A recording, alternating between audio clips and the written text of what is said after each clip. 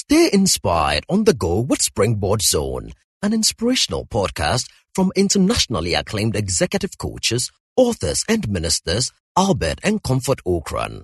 You will be inspired and challenged with strategies to consistently reach for new heights. And now, today's message. Today's discussion is about whether we need strong leaders or strong institutions to lead. Let me remind you that we are mindful that we need both strong leaders and strong institutions. But tonight, we are focusing on which one should we start with, looking at our institutions, our churches, looking at our governments, looking at our businesses, and several other entities and programs of action that we initiate as a people. There are two schools of thought. One school believes that strong leaders can lead and make things happen. Another school believes that it should be strong institutions. In the red corner, I have Kofi Bentil of Imani Ghana. And in the blue corner, lawyer David Ofosu Dotte. He advises countries and he's also an expert in public administration, and he consults in the public sector. So I'm sure you can assume that he will talk about institutions. Well, Kofi will talk about leaders and David will talk about institutions as we slug it out or pull ourselves along this journey in our quest to find out how we can prepare ourselves to actually get things happening in this continent and this country of ours. I will sit in the middle and just blow the whistle from time to time until we shut down at 8 p.m. David, it's surprising that after 5 years of Springboard, this is the first time you're on this show. It's good to see you. Thank you. Good to see you too. And it's good the first day I'm appearing, you cited my favorite verse in the Bible from Isaiah. Really? Yes, it is. Something will happen today.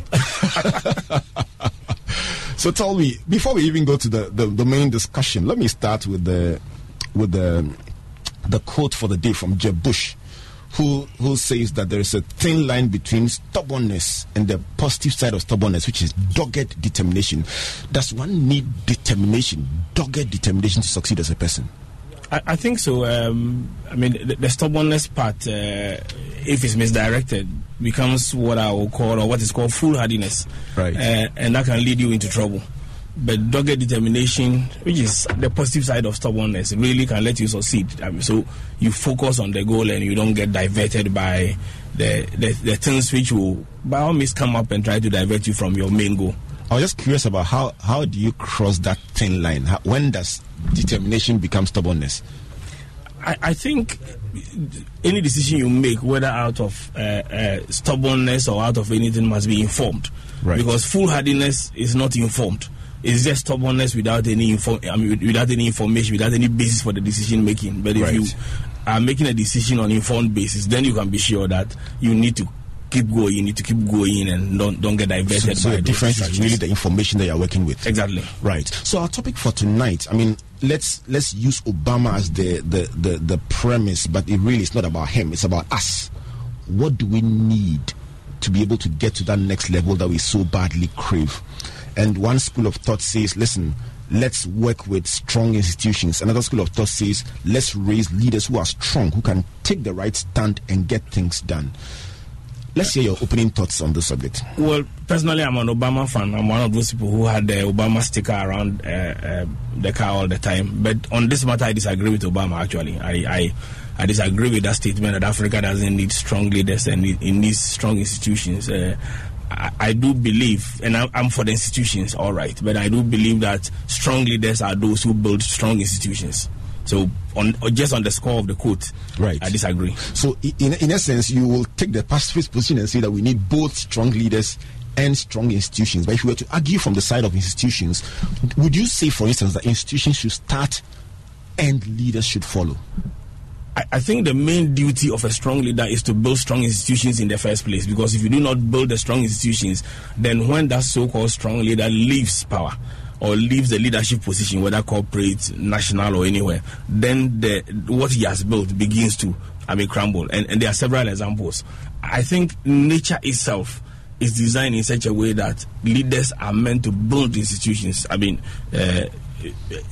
I'm not a pastor or a priest, but if I look at the Bible as I understand it, it's very clear that is how God intends leadership to be, to build institutions, right from the Garden of Eden Adam is given the power to control things. If you look at Moses was a leader who started building institutions. At some point, he was basically judging people from sunrise to sundown, and Jethro advised him, this is too much for you. Divide the people into thousands, into 50s, into hundreds, and then institutions began to develop. Jesus himself built institutions. Every good leader builds institutions. If you don't, it crumbles after you have left.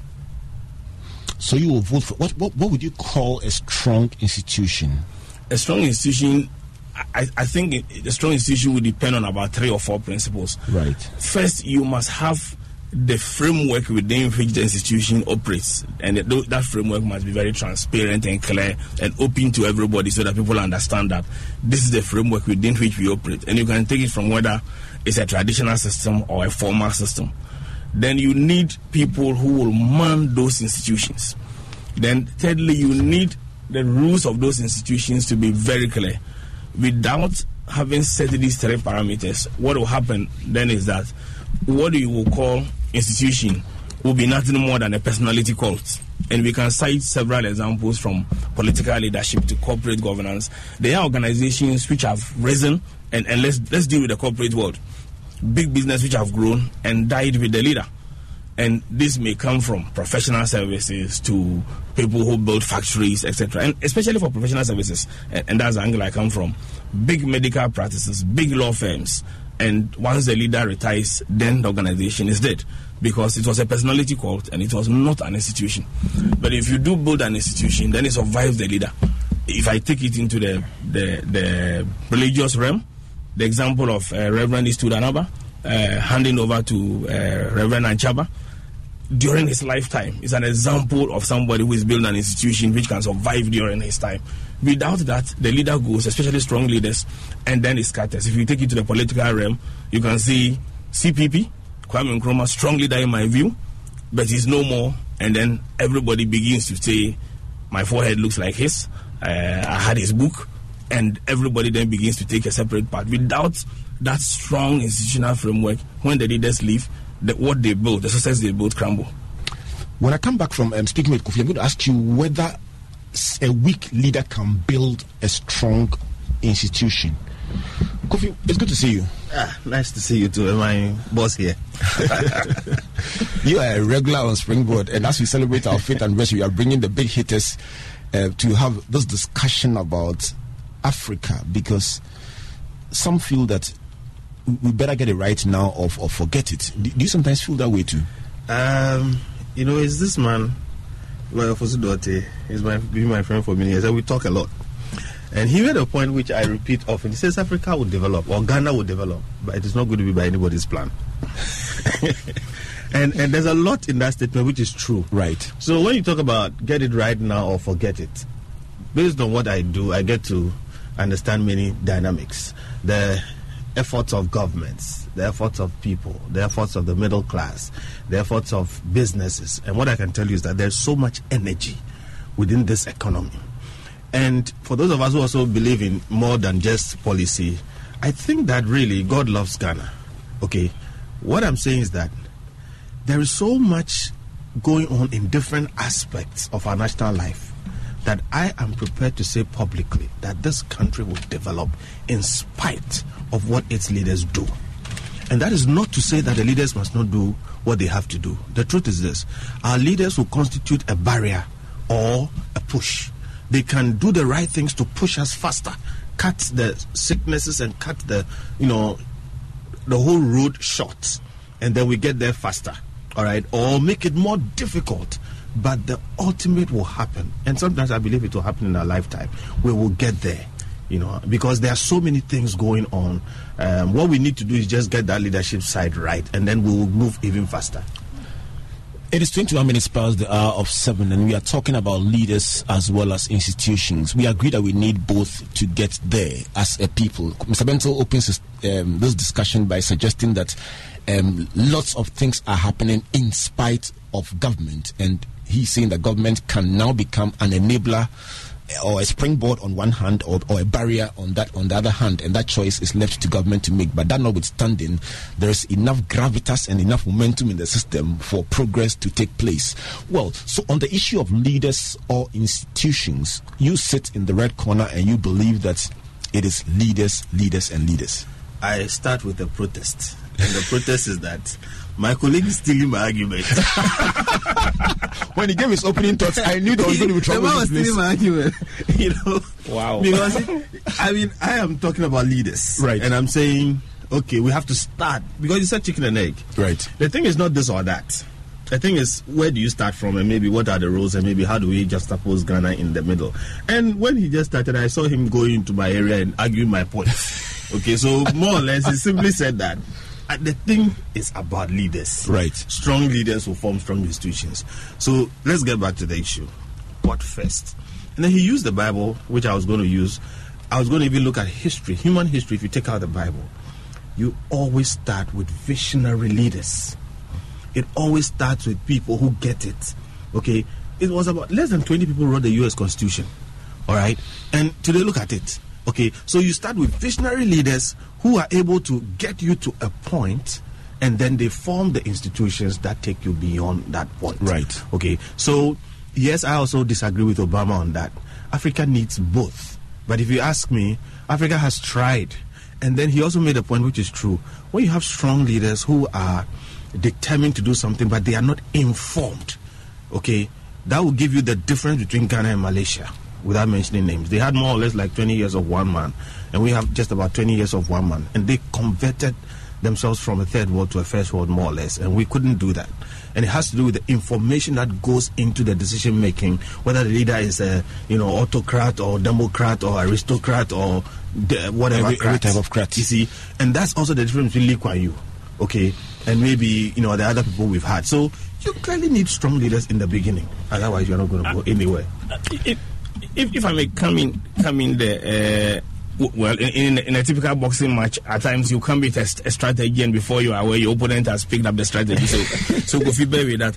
But let's take Lee Kuan Yew. I just want to pick it up from Lee Kuan Yew, who have had a rare privilege of meeting in person and being in a group of people where he granted an interview for 2 hours. If you see Lee Kuan Yew face to face and you talk to him, and you come and juxtapose it to our environment, you will see the whole idea about institutions and the need for institutions. Now, Lee Kuan Yew gives the example of the need to detribalize, or as it were, desectionalize Singapore. And he saw the need to ensure that Malays, Chinese, and Indians could live together. He passes a law and makes it something enforceable that if you are an Indian, your next door neighbor cannot be an Indian.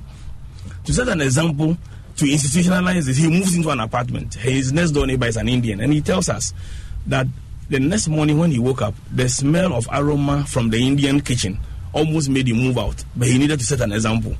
Here is a strong leader trying to institutionalize the need to decentralize. Now, if you go into our so-called directive principles of state policy and our constitution, which recognizes the need for institutions, I think Article 35 says that the government should provide a framework and foster a spirit where Ghanaians are loyal to the center and not to sections. And I'll go back. Under Kwame Nkrumah's time, he made it a policy that if you were a Southerner, for want of a better word, you worked only in the North if you wanted to work in the public service, and vice versa. Somewhere in the mid-80s, we reversed this good institution and started appointing regional ministers and district chief executives to serve in their localities. That's a very inimical policy. So if you don't have leaders who understand, like a Lee Kuan Yew case, that my first duty is to build institutions which will outlast me, then I can step down as Lee Kuan Yew as Prime Minister, become Senior Minister, retire at the age of 90, and Singapore will survive. If you don't do that and you only rely on strong leadership, you may be as strong as Jerry Rawlings is, and I believe he was a strong leader, but the failure of institutions will still let you delay, and the 20-year comparison that I'm sure he wanted to make without mentioning names will come. And at the end of the day, one will be in the first world, another one will remain in the upper echelon of the middle-income country. Oh, no, lower echelon of the middle-income country. Yeah. It's a very interesting point. All right, it's 26 minutes past the hour of 7. These are the opening thoughts of my guests, and this is Springboard of Virtual University. If you just joined us, we are talking about, does Africa need strong leaders or strong institutions? Whereas we are admitted that we need both. we're asking ourselves, which one do we do first, and which one would drag the other to ensure that we get to the place called there. So far, there seems to be a certain convergence. Even though we are supposed to be still in two corners of the ring, there seems to be a certain convergence that strong leaders must build strong institutions to ensure that the gains that are made will endure. I want to go back to you, David, and ask you a question, because you almost seem to be admitting that the kind of institutions that are required to build Africa must be put in place by strong leaders. Not necessarily. What I'm trying to, and maybe we from are, the examples you give. Yes, I agree. They are very strong decisions, and I wonder whether a weak leader can make those decisions. The answer is yes with a question mark, and let me explain why. Because every organization or every country must start with one strong leader. And again, if you come back to Ghana, you have to give credit to Nkrumah. But once you start the nation and the leader doesn't recognize that his first duty is to build institutions, that's where the problem comes from. Because once the leader makes it his focus to build institutions, then everything he will do will survive him. I mean, many people don't give as much credit to some American presidents as they will give to other American presidents. But hey, they rule the nation because the institutions are such that anybody at all, quote and unquote, once you've gone through the system, can manage the nation. The same cannot be said of many African countries. What will happen if Mugabe leaves power? Strong man, I agree. If you take our recent past, Kufuor is leaving power and 17 people want to succeed him. They are examples of whether we have built institutions that will outlast the leaders or not. So I'm saying that I believe in institutions, all right, but they must be put in place willy-nilly. And if you're a leader, weak or strong, your first duty is to build the institutions. You talk about strong institutions that are transparent, that give drive, that make things happen. And I look at our reality in Africa. Why are we not building strong institutions? Is it because the leaders lack what it takes to build these institutions? And we'll be coming down to the corporate level and other spheres of our lives. But as is the case always, we will start with the governance framework or the broader scheme of things. I think it has to do with the mindset of our leaders also. So we start with strong leaders, and sometimes they have the God mentality. Too many of our leaders have felt like they have to be there, otherwise things won't happen. And in a few cases, they have actually undermined certain of institutions. The other thing is that we actually need an active, I wanted to say educated, but I won't say educated, an active and informed civil society to force strong leaders to build institutions, and we've lacked that. Okay, so some people believe there's a conspiracy theory not to educate the average Ghanaian, because then when you're educated, you talk too much. So why we have not transited from strong leaders to strong institutions, partly is because the leaders themselves have had a God mentality, and then we have not had an active civil society demanding that.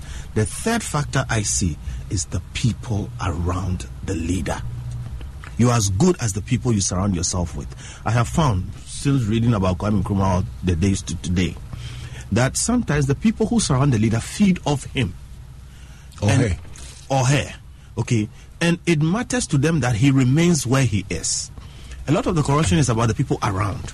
Okay, and they prod him up, push him, and try and concentrate the power in his hands so they can feed off him. So as a leader, you find when you leave office that you really didn't do anything, because you were listening and you didn't have your own agenda. That's where ideology comes in.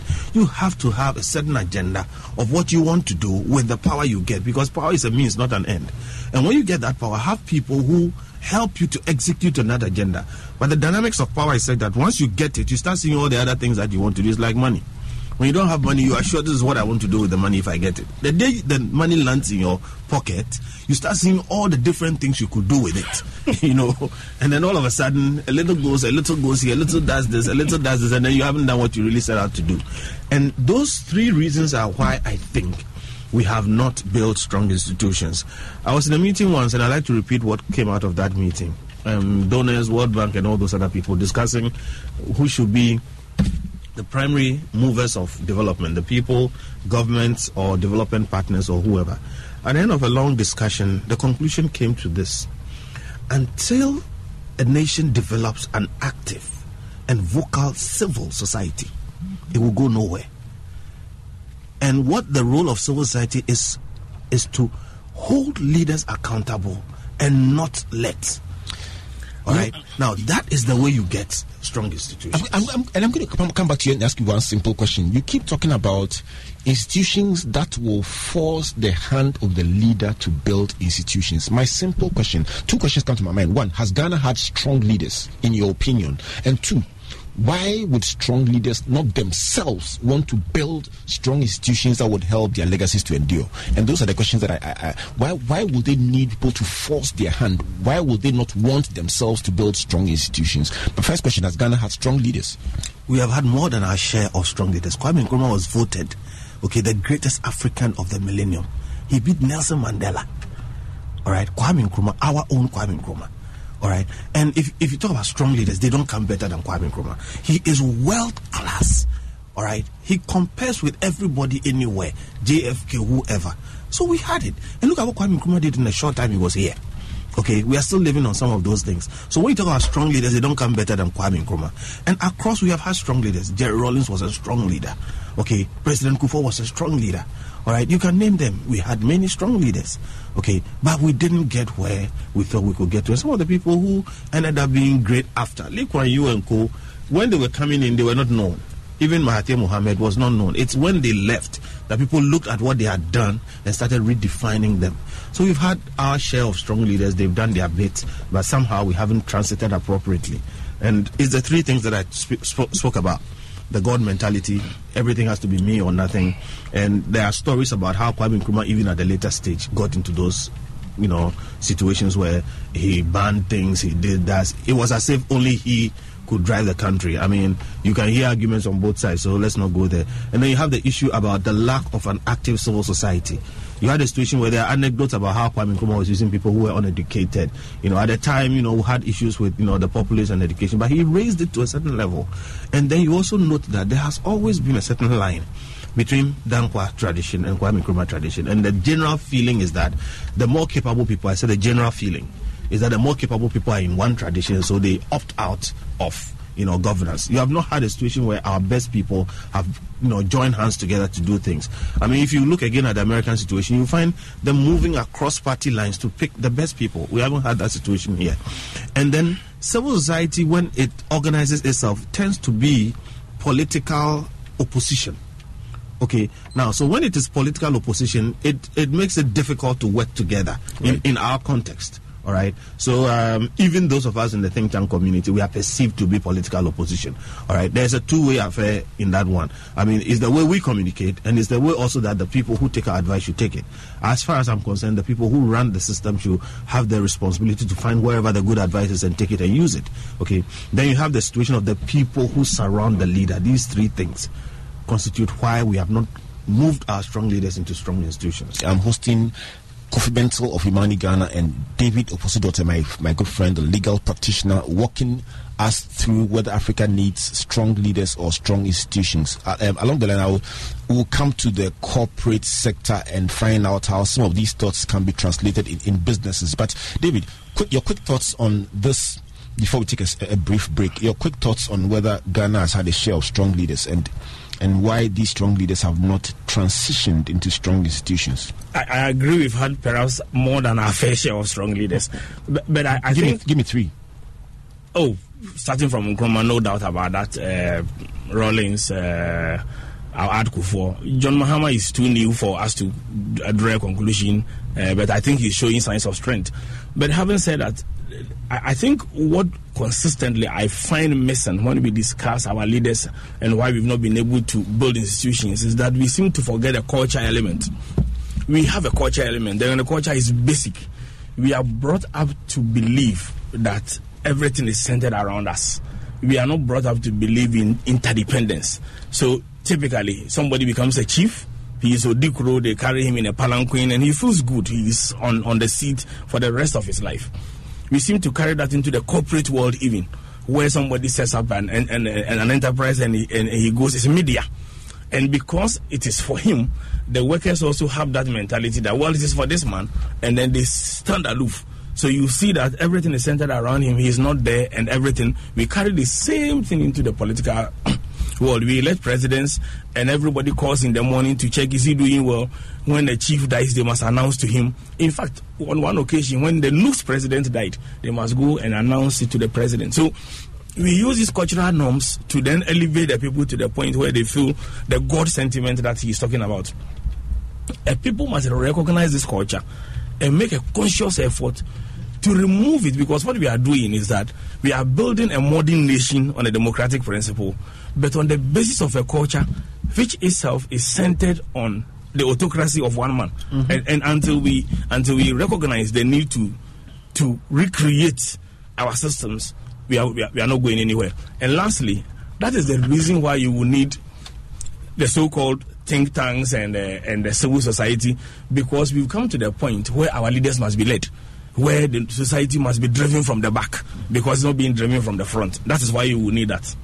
Let's go corporate. So for businesses listening tonight, we should have built, we should have had, we should have built, we should have had. Here we are now, 2013. Going forward, we need to take our place in the economic marketplace and compete with companies that some of which you may say are probably 100 years ahead of us. David, let's stop the argument about whether we should have or we shouldn't have. Here we are now. If there's a corporate leader listening, what do we do to ultimately arrive at strong leaders, strong institutions? What choices must we make? I think corporate leaders must build strong institutions. Corporates only survive on strong institutions because it's meant to be in perpetuity. Otherwise, you set up a sole proprietor enterprise and then it dies with you. But if you want to create a corporate organization which is supposed to live forever, then it thrives on strong institutions. And it starts with making sure that all the good corporate governance principles, and we are not dealing with corporate governance here, are in place. And coming with a hard decision, that hard decision to say that I am ready to hand over this organization, create a succession plan. I have done that, so I can say that it's not an easy decision to set up an enterprise, run it for 15 years, and decide that you don't want to be the chief executive anymore. And that's why I gave the example of Reverend Isudanaba. I don't belong to his church, but I really admire that for somebody who has a call of God to hand over. It doesn't stop you from continuing the call of God or from continuing practicing in your profession. But if you do that, then you can build a corporate enterprise from the institutions you have created, and you can see that everybody then can evolve to leadership based on merit. Without that, you cannot compete in the global world. Without that, you will remain SMEs, and the big corporates from the other world will come. I mean, if you take any typical, and let me use law practice which I'm familiar with. You take a firm like Winston & Strawn or any of the big Evershares, Allen & Overy, Clifford Chance, the founders may be no more, but the firm survive. Go around Ghana and look at the doctors, look at the architects, look at the lawyers, look at the professionals, and find out which firms have survived their founders. You can count them on your fingertips. But so are the industries.